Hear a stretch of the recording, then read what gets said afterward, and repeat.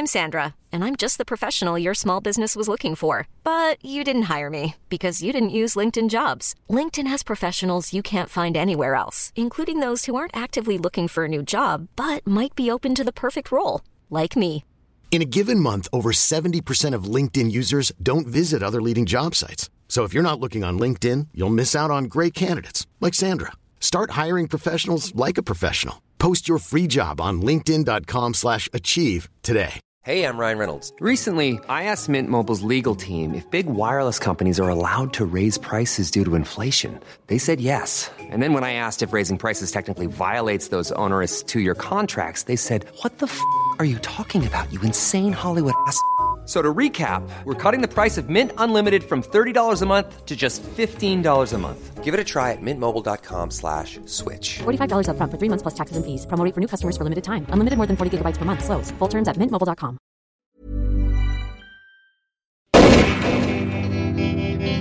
Smash Pod. Columbia Pictures presents The Spice Girls. All right, we're coming. In their film debut, Victoria, Emma, Mel B, Jerry, and Mel C. It's a story of love. I think with boys, you should be able to just wheel them in. Yeah, and order them like a pizza. Yeah, no cheese. Compassion. It's really too hot in here. I need a fan.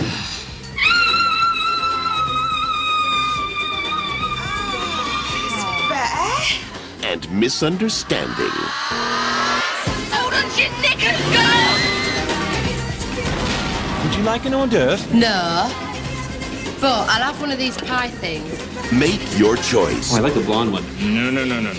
Sporty. Rock your world. And spice up your life with the Spice Girls.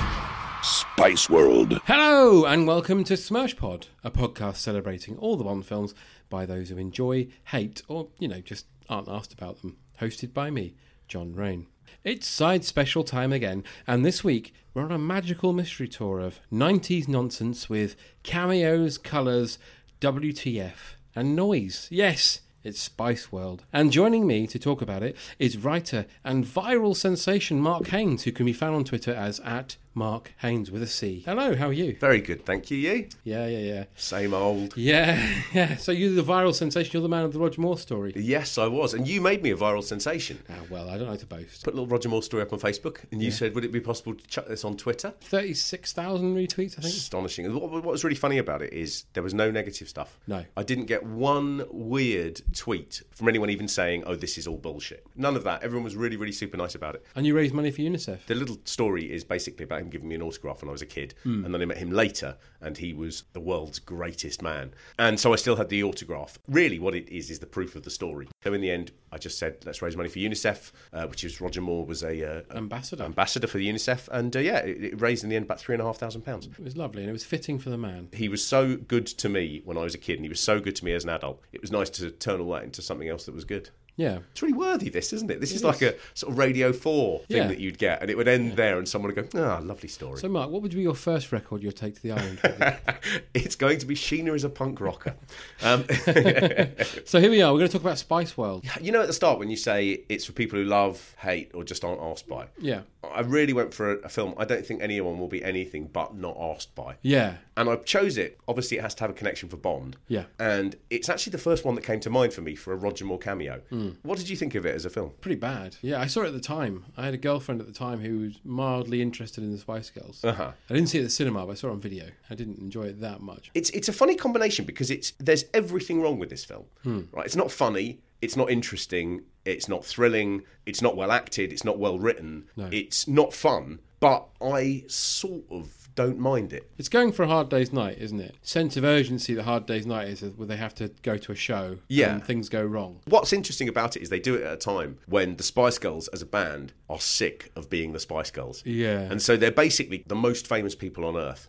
And as it begins dipping, they start writing a film. Yeah. And it's a really weirdly bleak film about how awful it is to be in the Spice Girls. Yeah. It sort of seems so against the brand that it's actually really weird watching it back. Didn't Jerry leave like soon after? She left, I think, about a year after. Yeah. But the seeds are really setting it. There's a really weird thing with her where you think, if you haven't seen this film, who would be the person who all the fun revolves around?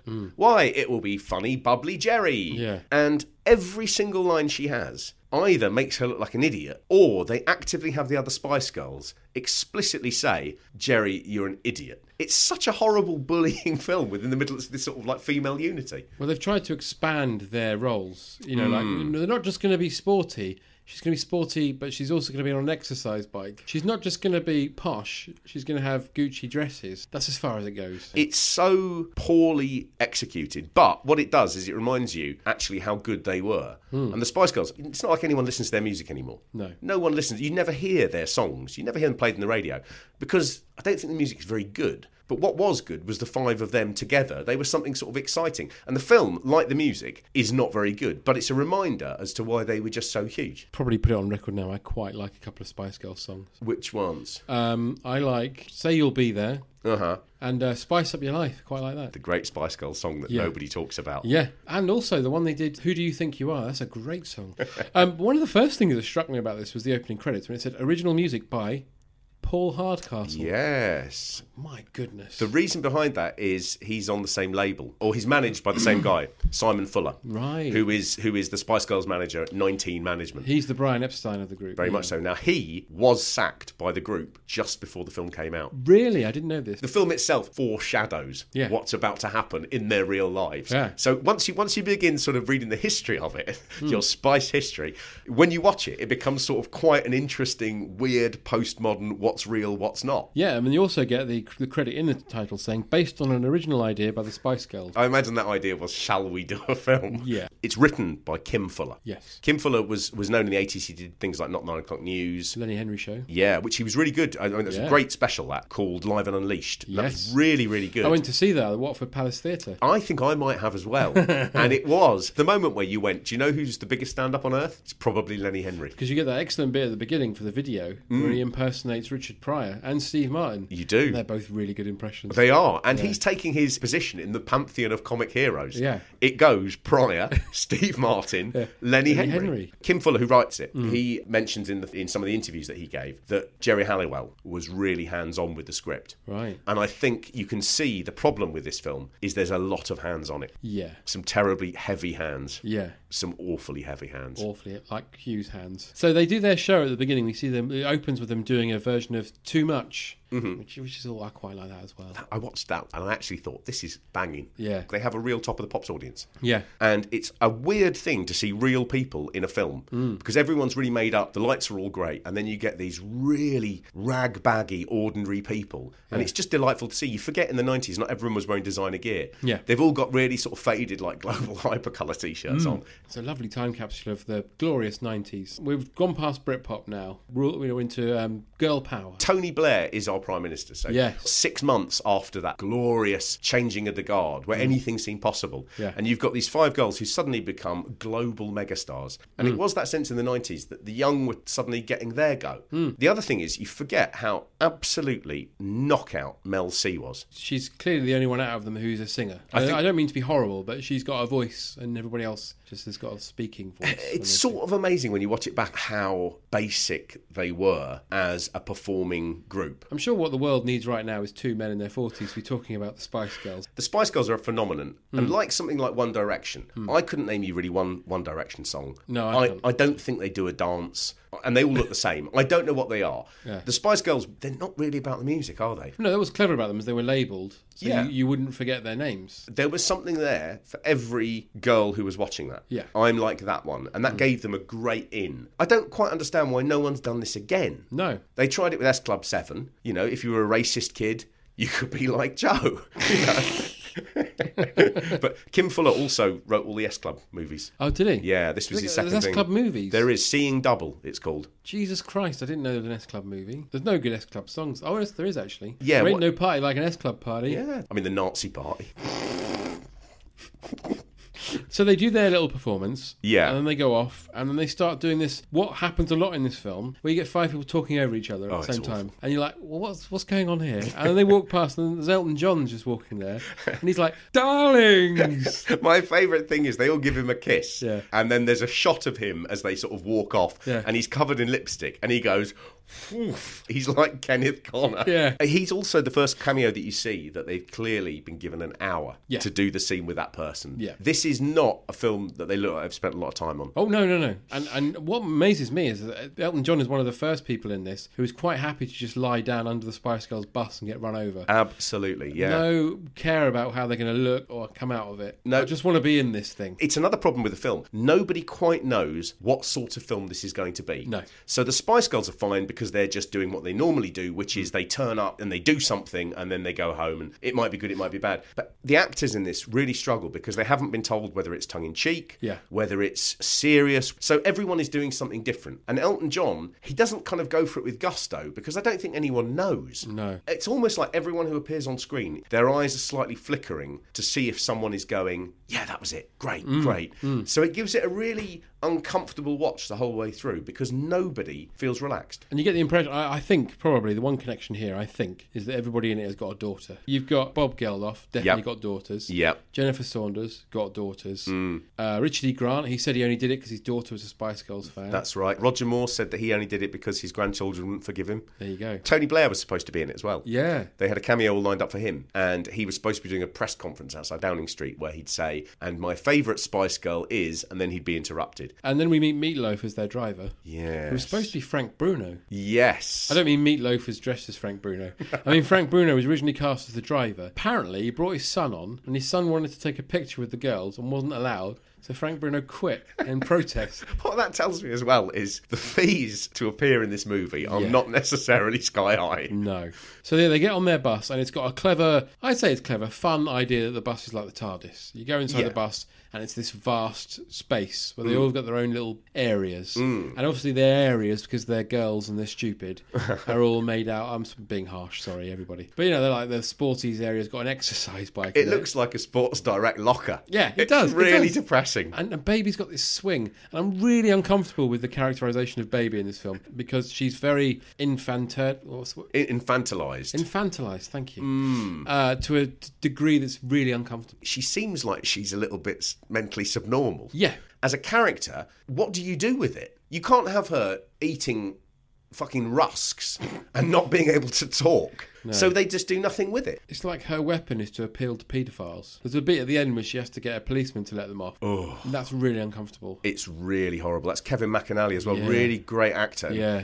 Even he is struggling to work out what his motivation is as the policeman. So yeah, they're on their bus, and there's a hilarious scene where Scary's looking for her shoes. Jerry's got them on.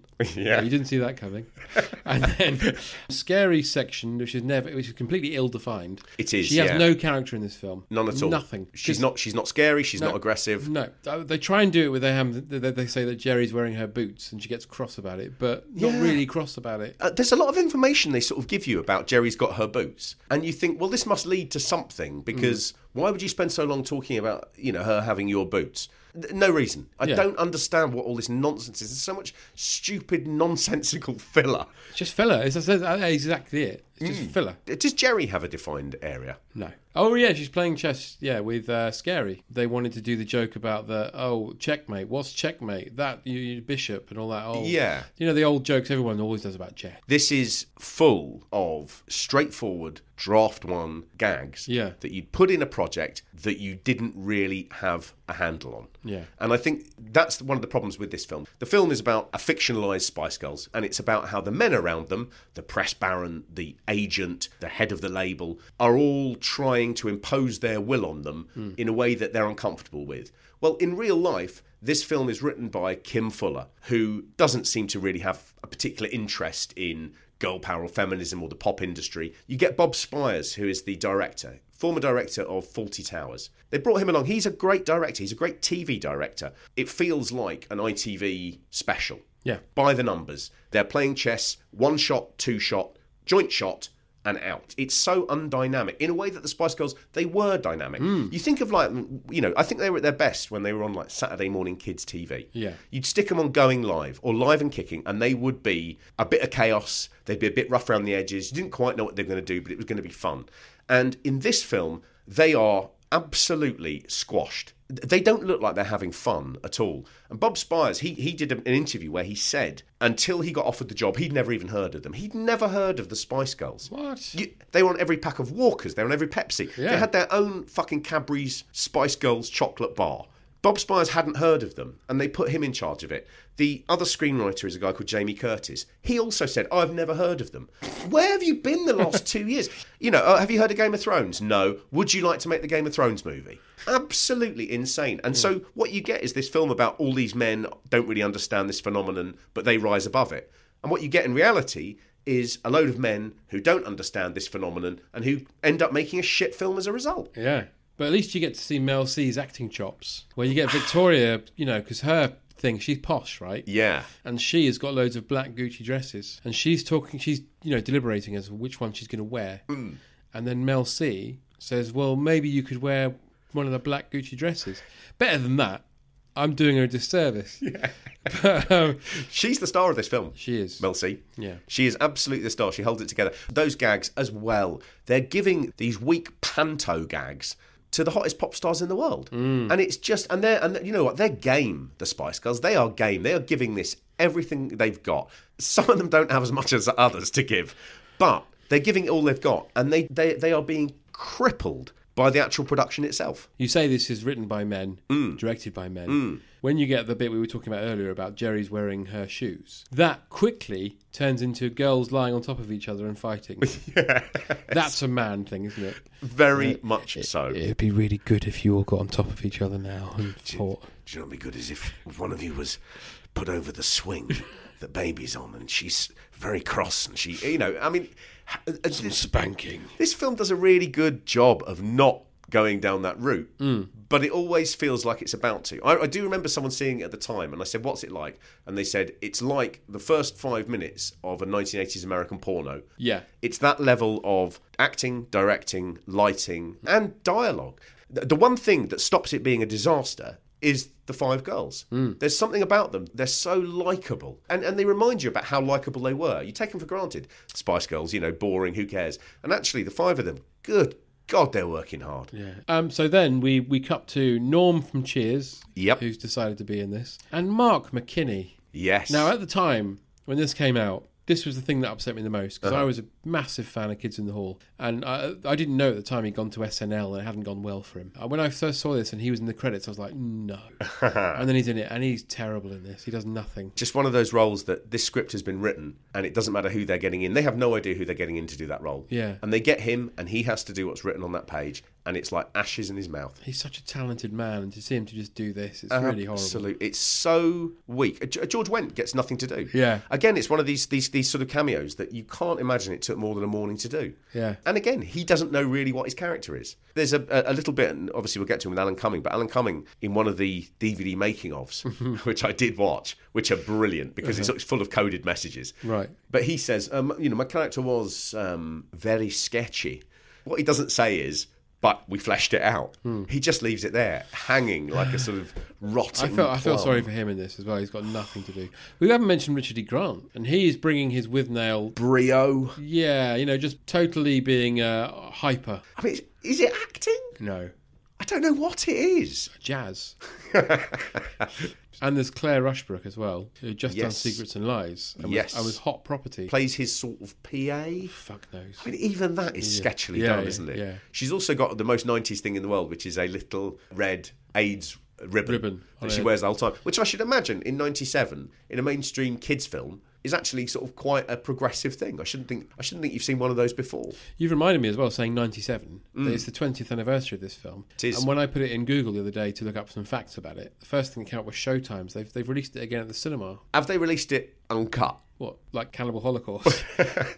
There are worse things in Spice World the movie than there are in Cannibal Holocaust. Yeah. Gary Glitter did have a cameo in this. He did have a cameo, yeah. Which is a 4-minute one, which is cut out. Yeah, because he'd just been arrested at the time. It was cut out before release. Yeah. But they then do a cover of Hello. I presume that must have been cut out, because otherwise there must be some kind of publishing that Gary Glitter gets. Must be. Saying that, is it going to affect the narrative of this film if you lost a 10-minute section? No. Because nothing happens. Nothing happens. Richard E. Grant's got a very thankless task. He does a lot of heavy lifting, running around, spouting stuff, and he even gets to do these horrible ADR moments where you'll see a bus drive over a bridge and go, now hear this. Oh, it's awful. And he's saying something ridiculous like, tomorrow you're at home base. On the bus, he's got an office in this TARDIS bus, which is on the second level. Yeah. And the things behind him are brilliant. There's a load of computer monitors that haven't been even turned on. So they're just like out of an office. And there's a huge fax machine. And at the time, that would have looked like the epitome of success. Yeah. And now it just looks like he's a fucking hoarder. Yeah. On the back of his office are 7 clocks with times across the world. But whoever's put them there doesn't understand how world time works. So all of the minute hands are different. So the way hours work is you go an hour forward. Yeah. So what he's actually got, this great manager, is a load of fucking busted clocks. It's so depressing. And then he phones Roger Moore. He does. Who's the head of the record company. His thing is that he drops loads of really random sayings, which I'm guessing written down are supposed to be hilariously funny. Like, for instance, when the speeding melon hits the wall, it's Christmas for the crows. What the fuck does that mean? Do you know what's worse, you see, is you've done it out of context. Yeah. In the film, it's out of fucking context as well.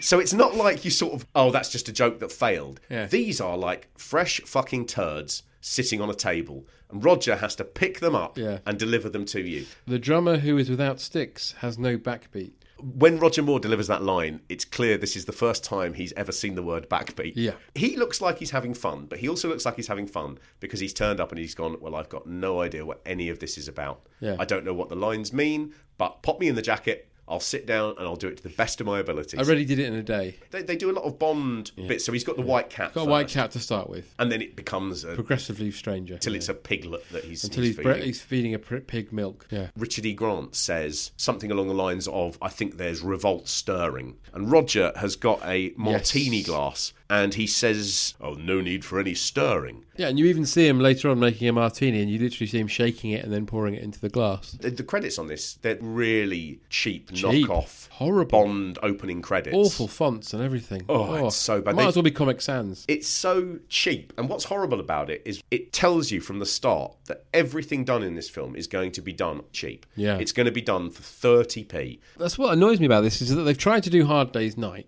I was thinking if they'd have done it like, for instance, like Spinal Tap or something. Yeah. Where you've got like a pretend documentary crew following them around and making it funny. Do you know what? So much better. But when I was watching it, I was thinking, what would this film have been if they'd brought it to you? Yeah. What would you have done? And what I probably wouldn't have done is do a film about 5 girls who don't really like the job, surrounded by management who think they're crap. Yeah. And then not give it a payoff or any jokes. Yeah. So, then we, after his briefing with Rog, he's got to go back to the band and say, sorry, you can't have your day off. And they pretend to be really cross. This is actually the bit that really annoyed me. What happens? Well, they storm out and then they come back a second later and go, only joking. So what they show is they show girl power and unity. Yeah. They show the power of a union against a heartless boss who doesn't care for their well-being. And they stand up to him and they walk out. Girl power. Yeah. And then they come back in and go, no, only joking, we'll do exactly what you want. Yeah.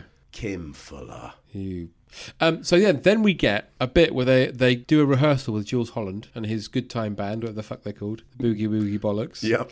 And they're doing their Say You'll Be There song. Yes. But they're not doing it very well. And there's a really terrible bit where the keyboard player is playing fine and they dub over this bum note and he has to look all embarrassed. And I'm like, what are you doing, you idiot? She said, Mel B says, sort your fingers out, div. That's it, yeah. The last time that's ever made a film. Lawrence of Arabia, I think. True. when Anthony Quinn turns up, what are you doing here, you div? It took ages.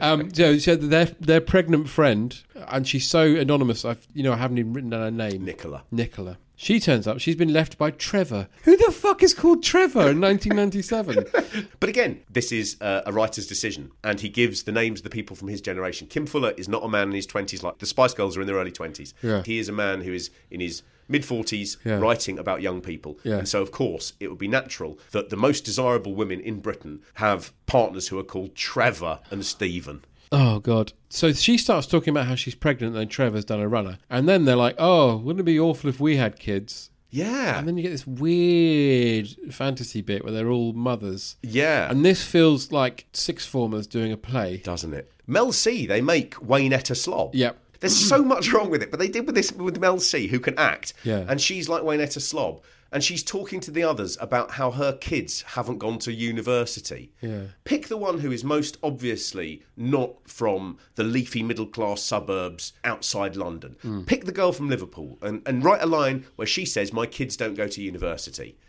Kim Fuller.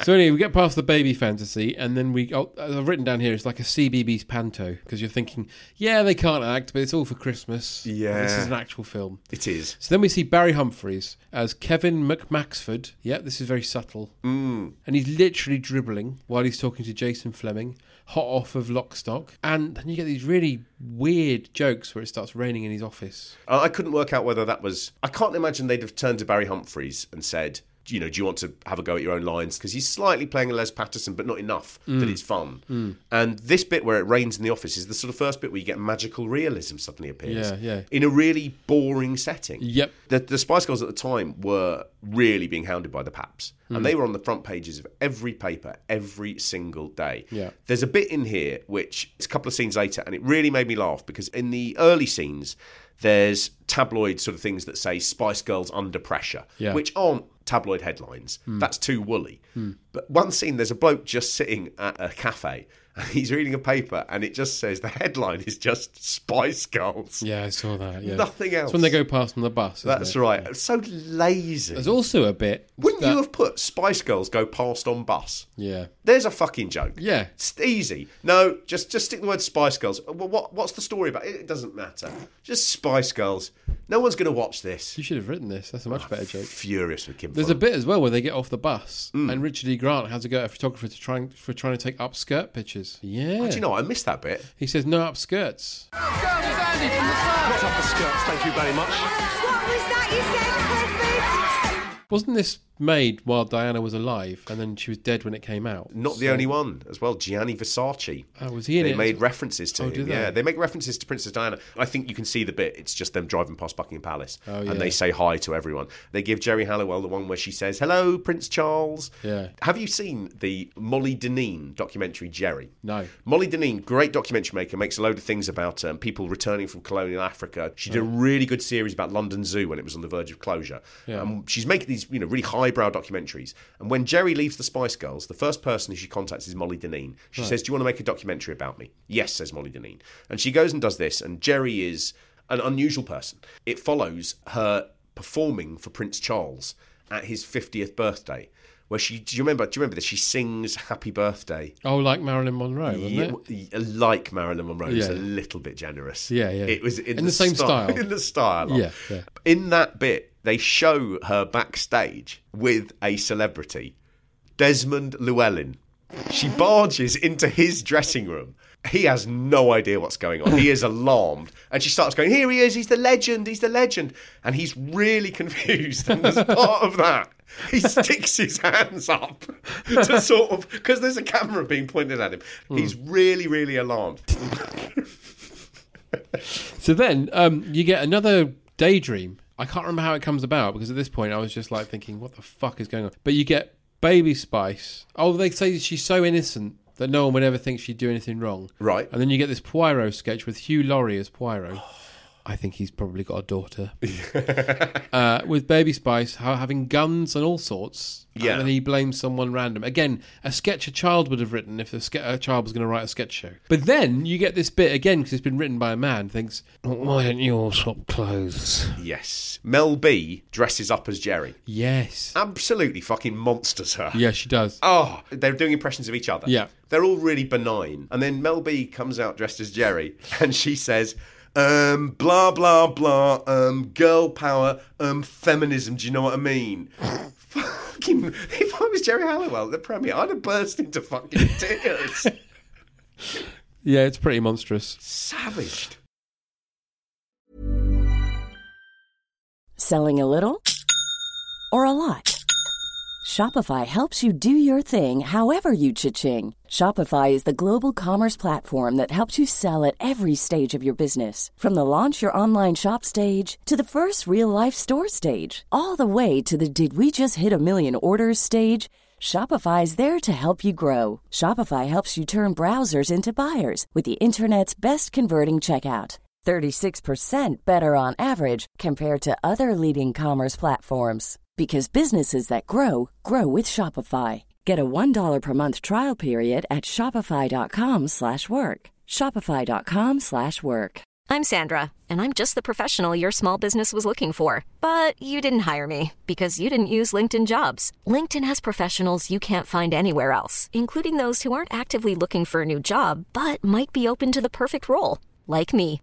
In a given month, over 70% of LinkedIn users don't visit other leading job sites. So if you're not looking on LinkedIn, you'll miss out on great candidates like Sandra. Start hiring professionals like a professional. Post your free job on linkedin.com/achieve today. Planning for your next trip? Elevate your travel style with Quince. Quince has all the jet-setting essentials you'll want for your next getaway, like European linen, premium luggage options, buttery soft Italian leather bags, and so much more. And it's all priced at 50 to 80% less than similar brands. Plus, Quince only works with factories that use safe and ethical manufacturing practices. Pack your bags with high-quality essentials you'll be wearing for vacations to come with Quince. Go to quince.com/trip for free shipping and 365-day returns.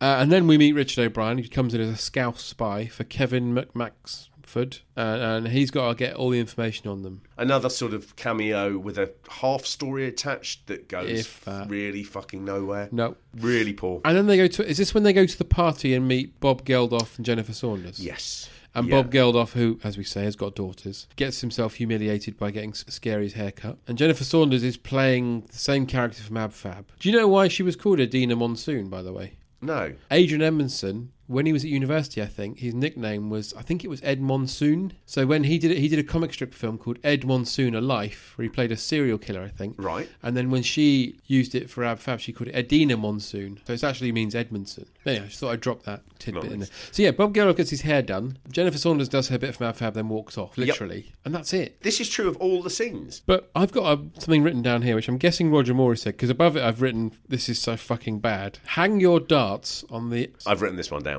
Is that what Roger Moore says? When the rabbit of chaos is pursued by the ferret of disorder through the field of anarchy, it's time to hang your pants on the hook of darkness, whether they're clean or not. Yeah, so that's another example of how many random words can I jumble together to make it funny. Someone must have flagged this up. Someone must have gone, well, you know, what is this? And someone's gone, no, the reason it's funny is because it doesn't mean anything. That's what's really funny. The whole thing is this guy is so out of touch. Yeah. And none of that comes across because it's just garbage. It would make more sense if he was actually saying things that were true and wise. Yeah. Or make him sinister. Yeah. Raise some stakes. There are no stakes. Absolutely not. At any point in this movie, there is absolutely no stakes. Nothing. They fly to Italy now, and they do the concert where they do Hello, the Gary Glitter cover, and then Kevin Allen comes out and does his Italian that he used to do a lot. Yeah. Doing, hey, get mama, hey. Literally what he does. Why you a stopper? Yeah. The only thing that has dated about it is the way that people talk about foreigners. Spice Up Your Life has got a funny line about Yellow Man from Timbuktu, and you know, stuff like that. It's innocuous and it's certainly not vindictive, but things like the Italian, it just comes out of some sort of 1960s Dick Emery world. Yeah. And this is, again, I'll come back to it, it's so annoying. This is the biggest pop group in the world. Yeah. And you are going through, dusting it off, the Bob Monkhouse Christmas Cracker Book of Jokes. Oh, it's a bit harsh on Monkhouse. It is, yes, he is good. He would make this funny. That is fair enough, yeah. But I mean, I'd have loved to have seen Bob Monkhouse write this fucking movie. Can you imagine? It would be sexier. Oh, much sexier. Too sexy. Way too sexy. He'd be in it, shagging them all. No dialogue. No. I've just written here, there's bad jokes which are made worse by bad acting. They can't deliver anything. No. They couldn't deliver a fucking parcel. No. Do you get this kind of, the way they do Hello, it's I've written down here, pedo anthem. Yeah. It's like if Sidney Cook was a WWE wrestler. This is what he'd come out to. Please welcome Bad Penny Sid Cook. There is, I mean, it's appalling. They also have a sort of weird thing about again, they're all disillusioned with it, where they're biting the hand that feeds them, where they're constantly going on about, you know, oh, we're on this terrible cheesy show in Italy. Yeah. This is going to play in Italy, and they're going to be like, oh, Cheers, mate. So they get on their bus, and the bus has to stop to go to the toilet, right? Yep. And I started writing, what, there's a bus with no toilets on?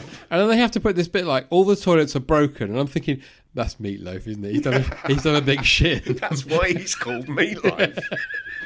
He's totally done a shit. He's broken one, then I'll use the other one. He's broken that one. And then Richard E. Grant's like, why haven't you cleaned the toilet? And that's when he says, I'll do anything for these girls, but I won't do that. You won't do that? It's part of your job, mate. Yeah, get the fuck out. You're the bus driver. Get me Bruno. And then this is very much like a child's written this film. It's like, then they meet an alien in the woods, and the alien likes them. Oi, get off! Mel, you've done it now. Jerry, go and say something to us. Go on, say something. Good, Jerry. What do you want with us? First point of contact with aliens is Jerry Halliwell.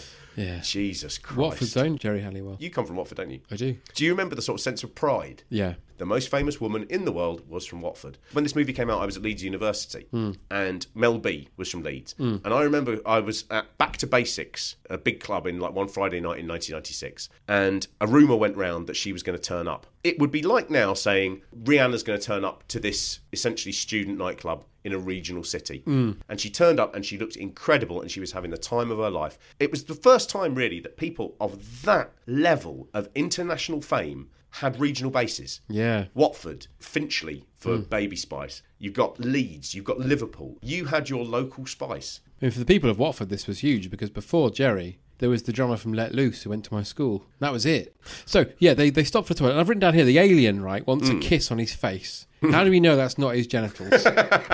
Again, the fact that this thing has been made for 80 quid and in 2 days. Yeah. The aliens, there are 4 of them, and they all have faces that don't fucking move. They look like Dr. Ruth. They're Halloween masks. Yeah. I mean, it's so cheaply done. I watched in the making of, they showed the making of that UFO. Is it a cardboard cutout? No, it's a proper huge UFO rig. Wow. On cranes, and the bloke was saying, I've never done anything as big as this before, and you must have seen it on the screen and just gone, well, that was a waste of fucking time. Yeah. But this film's full of it. I mentioned it before. Terrible fucking ADR. You cut back to an exterior shot of the bus, and you hear Richard E. Grant go, "What do you mean aliens?" Yeah, and then it cuts to another scene. It's never mentioned again. No. So then, is this when they take Nicola clubbing? No, this is where they have to go for dance lessons. Oh fucking hell! With Mr. Step. And then Michael Barrymore comes in and does Victor Spinetti from the Magical Mystery Tour. And do you know what? He does it well. He does it well, yeah. John Cleese turned that role down. He did. And Michael Barrymore has just gone, what would Cleese do if Cleese was young and could still move? That's the only bit in it that I laughed at was where Barrymore takes them outside and he walks down a step. You know when you get to a little like one step that leads onto a lawn? Yeah. And you sometimes have to check your pace to make sure that you can get to it with dignity. Barrymore takes too long a step to clear it. And it really made me laugh. It's a proper physical gag. Yeah. That was the only bit in the film I actually found myself laughing. Yeah. He actually is the only person in this who pitches it right. Oh, yeah, absolutely. He knows what he's in. And it's a reminder of when he was good, he was bloody good. So crisp. He is so prepared, and he just goes flat out to do it. He is the best thing in this film. Really odd bit, though. Yeah, I mean, like all of it, it doesn't work. Then, again, because it's written by a child, they're going to stay in a house and it's a haunted house. It's a haunted house, yeah. My favourite bit about that is, the reason they're in that haunted house is so the paparazzi, played by Richard O'Brien, can supposedly try and take snaps of them. He comes out of the toilet into a empty bathroom and just begins taking photographs of the empty bathroom. Just pointless. No one's saying, why am I doing this? What am I doing? And then you cut back to the girls all sat in a bed together going, oh, it's a bit scary, we should probably stick together. And then one of them goes, oh, it reminds me, I had a dream about me having no head. And I'm thinking, what the fuck is going on? It's like they've done the first take and just printed it. This is the epitome of a first draft movie. Yeah. There's no thought has gone into it. And nobody feels... I think it's that thing of... The reality is there's a lot of people making a lot of money from the Spice Girls machine. Yeah. And they don't actually give a shit about the quality. No. They just want this out because it's got to be in the cinemas in 5 weeks' time. That bit doesn't make sense, fine, but it's got to be 90 minutes. Leave it in. The bit that happens right after that is there's a scene where Jerry goes into a phone box and she spins around and she comes out as Bob Hoskins. Yeah. She's turned into Bob Hoskins. Let's not go too far into what the fuck that means, because I don't know. Bob Hoskins has got a daughter, by the way. But they get Bob Hoskins to say a line in her voice. Yeah. And Bob Hoskins approaches the thing and he says, girl power, equalisation between the sexes. Equalisation. That's not even the right word. Oh, this reminds me, because they then meet with Richard E. Grant the next day, and he's really cross. Yeah. And I just said, this makes those Argos adverts he was doing at the time look like fucking Network compared to this. And then Jerry and her character trait, you talked about she hasn't really got a trait. I've remembered she has. She spouts facts. And she starts talking about how when an animal is attracted to another, they piss on each other. Yes. And she's basically telling Richard E. Grant to go and piss on Claire Rushbrook. Yeah. They give her another line where she does a fact. She says the manta ray is the biggest fish in the world. Yeah. And it's not. And it's not a joke that she's getting it wrong. Yeah. And later on, someone mentions a fish or a manta ray. And the only reason it's there is so they can have these two things like a callback. Yeah. I mean, it's not quite a callback because it's not a joke. But the manta ray, equalisation, the manta ray. Who thinks the manta ray is the world's biggest fish? Jerry Halliwell. Kim Fuller. Kim Fuller. Yeah. Fucking Kim Fuller. Kim Fuller. Regarding the Bob Hoskins phone box thing, is it not that he was doing the BT ads at the time? Is that, do you think, the connection? You know, it's good to talk. I suppose it could be, but I mean, it's not very funny. No, it's not. We know it's not funny. Then you get this bit where they're going to meet their fans. And, again, because it's been written by a child, they decide to go on a boat trip with their fans. And they go on a boat trip with Richard O'Brien in the water. Taking surreptitious photographs. Alan, what the fuck am I doing in here? Fire my agent, coming. On another boat, following them around. Yep. And Richard E. Grant and Claire Rushbrook are watching from the shore, as it were. And they go along on the speedboat, and a child falls out. And then they save the child, and they go back. And that's it. Not only, again, does it make no sense, not only does it not tell you a story, they film it on a cold grey day. Yeah, it looks really miserable. They drive around Docklands before it's been developed. Yeah, so it looks like a shithole. It looks like Sarajevo. There's all empty buildings and cranes, and it's depressing. A child falls in the water. And they're playing that My Boy Lollipop. You're like, no. Wouldn't it have been good if that was the pivot, where the true film they've made is revealed, and it's about 5 people dealing with the death of a stranger's child? Yeah. The only time you should have My Boy Lollipop and Grey Skies is in a Kubrick film about Vietnam. Yeah. You shouldn't have it with...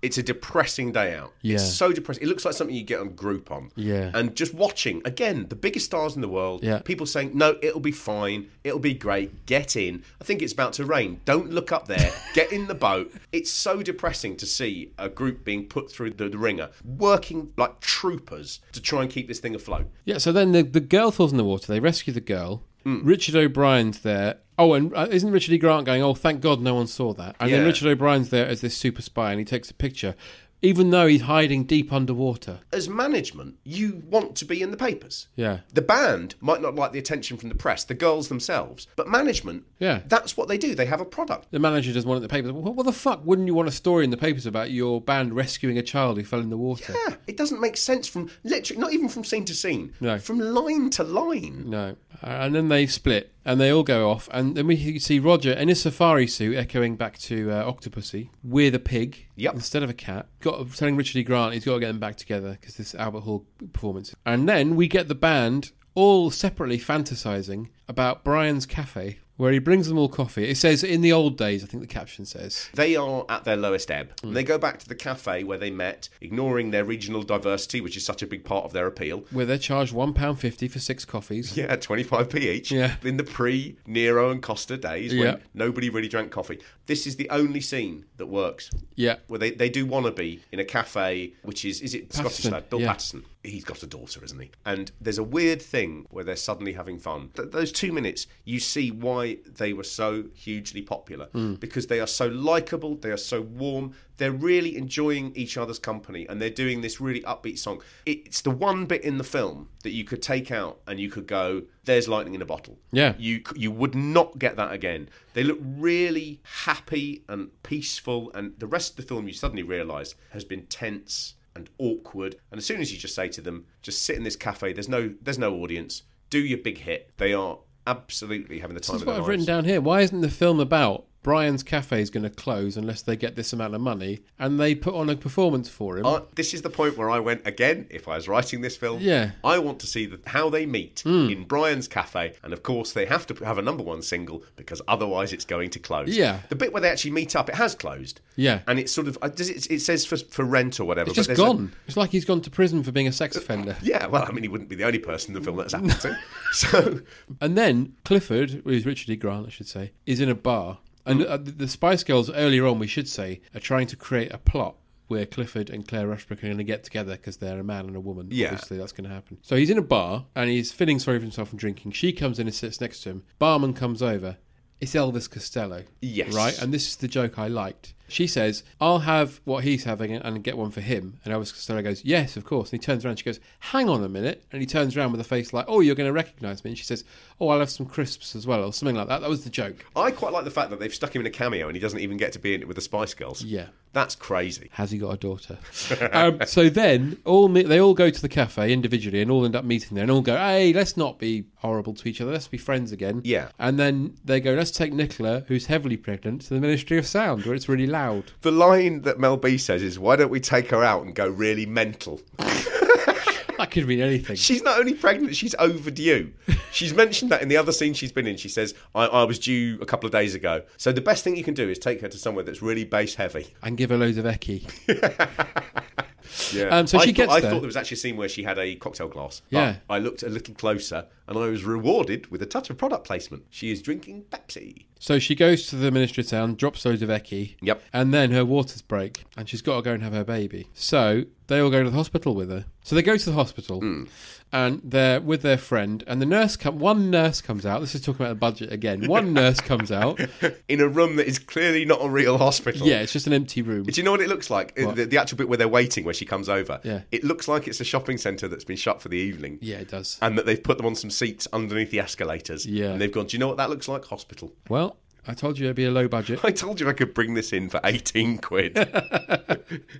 So, yeah, while they're in hospital, then a woman and a man come over and say, are you the Spice Girls? My son Malcolm is a massive fan, right? And Malcolm is unconscious, right? So they go over and see Malcolm. They start talking to him and they get nothing. And then they start talking about Jerry getting her tits out. Yeah, more Jerry attacking. Yeah. The only bits where Jerry is not having the other Spice Girls roll their eyes or go, shut up, is the bits where she's on her own. Yeah. And then she's dressing as Marilyn Monroe and stuff like that, and she's having a wonderful time. The second you put her with the other ones, they say to her, oh, maybe you should take your top off, Jerry. Yeah. Really sort of spitting it out. Yeah. Hey, Jerry, why don't you speak bullshit? See if that fucking wakes him up, you sad-eyed cow. When they're waiting for the birth, she says, let's have a game of I Spy. She says, I Spy would multiply something beginning with H. And Baby goes, hospital. And Victoria just goes, shut up, Jerry.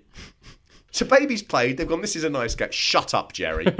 Not shut up, Baby and Jerry. She leaves less than a year later. Yeah, it's fair enough. So then this poor girl, Nicola, is decided she's have a baby. And again, this one nurse is there. She's having a baby with 5 women sat staring at her, which is enough to put anybody off. Yes. Especially she's like basically lying on her back. And they're very much down the business end. yeah, and there's a joke about Victoria seeing the baby and being disgusted. She mentions loads of stuff about having a baby doesn't give you stretch marks, does it? And all this. You don't contract stretch marks by being a godmother. Right, another man line, isn't it? Yeah, you know what actually girls really like? They like chat about stretch marks. Yeah. Go fuck yourself. Because they're really stupid, Mark. They're vain, they're stupid, and I've never met or spoken to one. So, we should also say that the reason Clifford is depressed is because the girls are split up, but they still have to do their Royal Albert Hall gig the next day. Yeah. So, and he phones them and he says, you have to come to the gig. And they say, no, our friend's having a baby. And Nicola basically says, look, just fuck off and leave me alone. I've just had a baby. And the baby comes out enormous. It does. With no blood all over it. Yep, like 8 years old. This bit is the kicker. As it comes out, they have that moment, where the baby's there. And one of them says, now that is girl power. Girl power is specifically about you don't just have to validate yourself as a human being by traditional gender stereotypes. Yeah. You don't have to have a baby to live a decent life if you're a woman.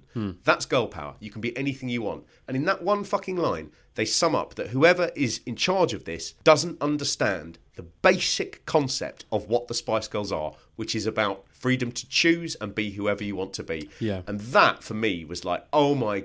How can you get this so wrong? Men. Not Bob Spires. Well, he's to blame. Yeah, they're all quislings. Fuck him. All collaborators for this male patriarchal bullshit. So now the babies come out. Right, we're going to get to the Albert Hall. Quick, everybody jump in the bus. And at this point, right, they jump in the bus. Meatloaf's lying down on the ground.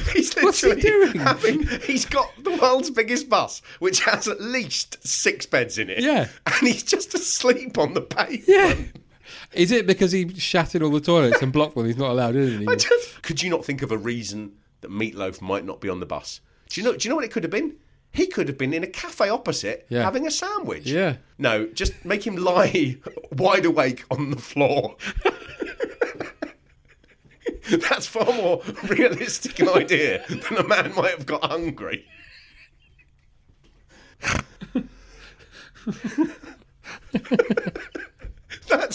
Do you know what's funny? Is you sit through this film for so long and you go, none of it's as funny as you want it to be, and it's not as bad as you want it to be. And then just before the end, they give you that, and you go, thank you.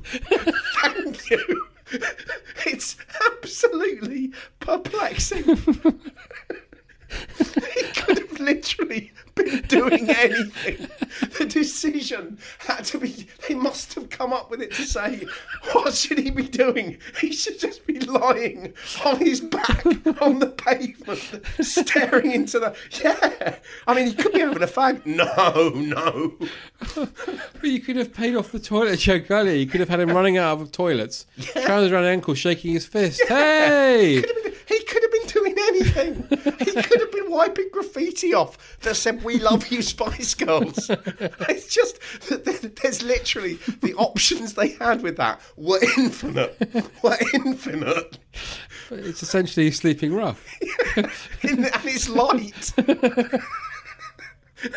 Oh dear. So many people, so much money, and you end up with that. Oh dear. So then they hop on the bus and you get to see Victoria driving the bus with hilarious consequences. And then meanwhile, George Wendt and Mark McKinney, who have been throughout the film pitching ideas for Spice Girls films to Richard E. Grant. And doesn't it just kill it dead whenever you sit back to them? Jeez. Yeah, but this one, they're pitching a sort of meta version of what's happening. So what he's saying is happening. So he's saying that they're on a bus trying to get to the Albert Hall, and then he's like, oh, and for some reason they're on the roof. And then you see them on the roof. Yeah. So we suddenly are, the film that they're pitching, which sounds shit, is the film that we're watching. Yeah. Which is shit. Yeah. Oh, God. And they get to the gig.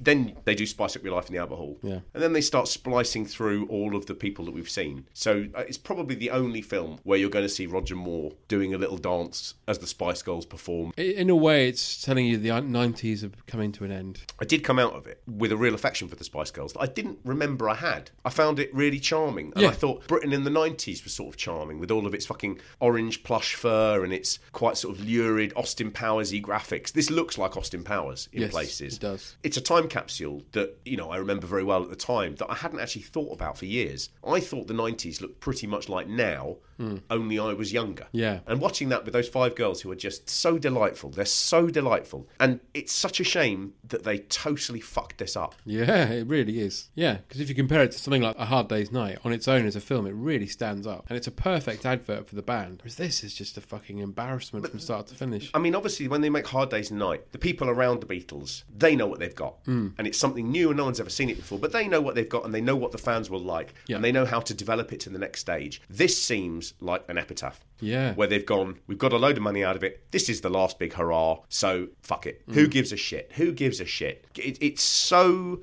disrespectful to the phenomenon that was the Spice Girls. For a lot of people, I think, not our generation, we're too old. But people who are younger who saw this, this is the first time you've got 5 female leads. You've got 5 female leads who aren't posh. Female one leads. One of them is. Oh, well, yeah. That was the stupidest thing I've ever said. I mean, there's no babies. No. There's no one ginger. No. No sports. No, but it is quite scary. It is scary. And at the end, you get this bit where they're wandering around the set while the credits are going up, talking to all the people involved who look quite embarrassed. That bit as well, they break the fourth wall and they have a bit where they look out and start talking to the I hate it when films do this. And then, as they're doing this, the bus blows up off off screen. And Yeah. it blows up off screen because they can't afford to show you it on screen. Yeah. And then it just ends. But you can go and see the bus, apparently. I think it's in the Isle of Wight. There should be a museum of the Spice Girls in Watford. That way, yeah, it would give a reason to go to Watford. We've reached the point, now we've fully digested Spice World, where we're going to go to the quickfire questions. Fantastic. So, Mark Haynes, who is the best Bond and what is the best Bond film? The best Bond is my first Bond. I think a lot of people are the same. My best Bond would be Roger Moore. For my best Bond films, a toss-up between From Russia with Love and I think Thunderball. Ooh, so best Bond is Moore, but best films are Connery. Interesting. So, flipping that on its head, Yeah. who is the worst Bond and what is the worst Bond film? I do think that the worst Bond is George Lazenby. I think he's in a knockout Bond film that could have been brilliant had it not been him. Yeah. I'd have to say it's George Lazenby. He's not really much of an actor. I think the worst Bond film, the one that I would be least likely to sit and watch, is Moonraker. No. Yeah, it's got my favourite Bond. I quite like Jaws, and it's just the space thing of it depresses me beyond belief. Okay, good. And who would you have as Bond next? My dream Bond would have been Oliver Reed. Oh, that's a good shout. I think he would have been absolutely sensational. I would say the person that I'd like to see do James Bond, probably not ready for it yet. I'd like to see him do it as he begins to get into early middle age, and that's Tom Hardy. Yeah. He has an Oliver Reed, Robert Shaw-esque heft to him. There's something about Tom Hardy that looks like if he punched you, it would really hurt. No, I agree with you. I think he'd be fantastic. Yeah. So Bond is full of stupid names like Moneypenny, Smallbone and Goodhead. Give me your best Bond lady name. I don't like the ones where the surnames are something rude, because then I always think that their dad is called like Ron Vagina. And he's had a really terrible life. And I sort of feel it's fine if you're an attractive young lady with a saucy name. But I just think, every time he rings a restaurant and he's, her name's Mingecock. And everyone just hanging up. So I thought I preferred the first name. So I came up with Kinky Perkins. Kinky Perkins, I like that. Yeah. Kinky Sex was the other one. Yeah. But I'd want that to be a character they keep referring to. And when he turns up, it's a really frightening bloke. I think that would be a nice thing that we finally subvert that Bond thing that, you sort of go, oh, you can tell a lot about someone from their name. Well, Kinky Sex is here and he's going to batter you with a plank. Oh, that's a good idea. In a similar vein, give me your best Bond film title that you've just made up. How do you feel about the expanded universe idea? Depends on what it is. I want one called My Name is Fucking Q, right? And it's just Q has had enough of fucking the passag shit that Bond gives him every time. And you go, I've spent 7 years, we've lost 8 men, and I've made this amazing thing. And Bond sort of goes, yeah, don't show me how it works, mate. Looks like a load of old shit. I'd like to see one where Q just fucking has enough and Bond goes out into the field, everything's booby-trapped, and then Q decides to kill the Queen. Wow, it's a good idea. My name is fucking Q. And a hypothetical fistfight takes place between Simon Templar the Saint and James Bond 007. Who wins? Templar has got a good chance of doing well in the fight, but I think Bond in the end would cheat and he'd stab him in the neck with something. Yeah. So, gentleman's rules, Templar the Saint. Bond's rules, Bond. Wonderful. And finally, you're stranded on a desert island with Sean Connery, George Lazenby, Roger Moore, Timothy Dalton, Pierce Brosnan and Daniel Craig. Who do you elect as leader to devise your rescue attempt? And if it fails, who do you eat first? Leader? Was Lazenby quite a sort of army man? I don't think so, no. No? Used car salesman, wasn't he? Then him. Yeah. And who'd I eat? Yeah. Daniel Craig. But there's something about Craig I just don't think we get on. I just have a feeling with him that he'd turn the Bonds against me. I think he'd foment dissent. Yeah. So we're eating him. Good. Well, Mark Haynes, thank you so much for being here today. Thank you, John. It's been a pleasure. Yeah, sorry to make you watch Spice World. I wanted my life to be spiced up, but actually it was just ruined. It was, yeah. Thank you very much, and goodbye. Goodbye. It's fine, Chief. Everything's fine. Oh, no, it isn't. No, it isn't. How bad is it? Imagine how bad it could possibly be. Yes? Well, it's worse than that. Oh, dear. Don't get upset, Chief. Oh, dearie me. Hey, it's Danny Pellegrino from Everything Iconic.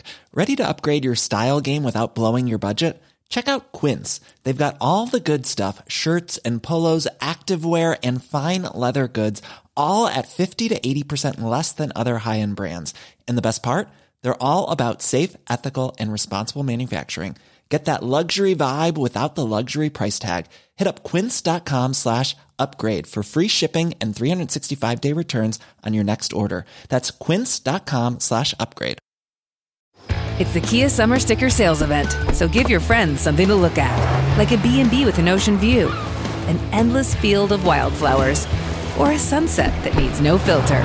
Make this a summer to share and save with a capable Kia SUV or powerful sedan.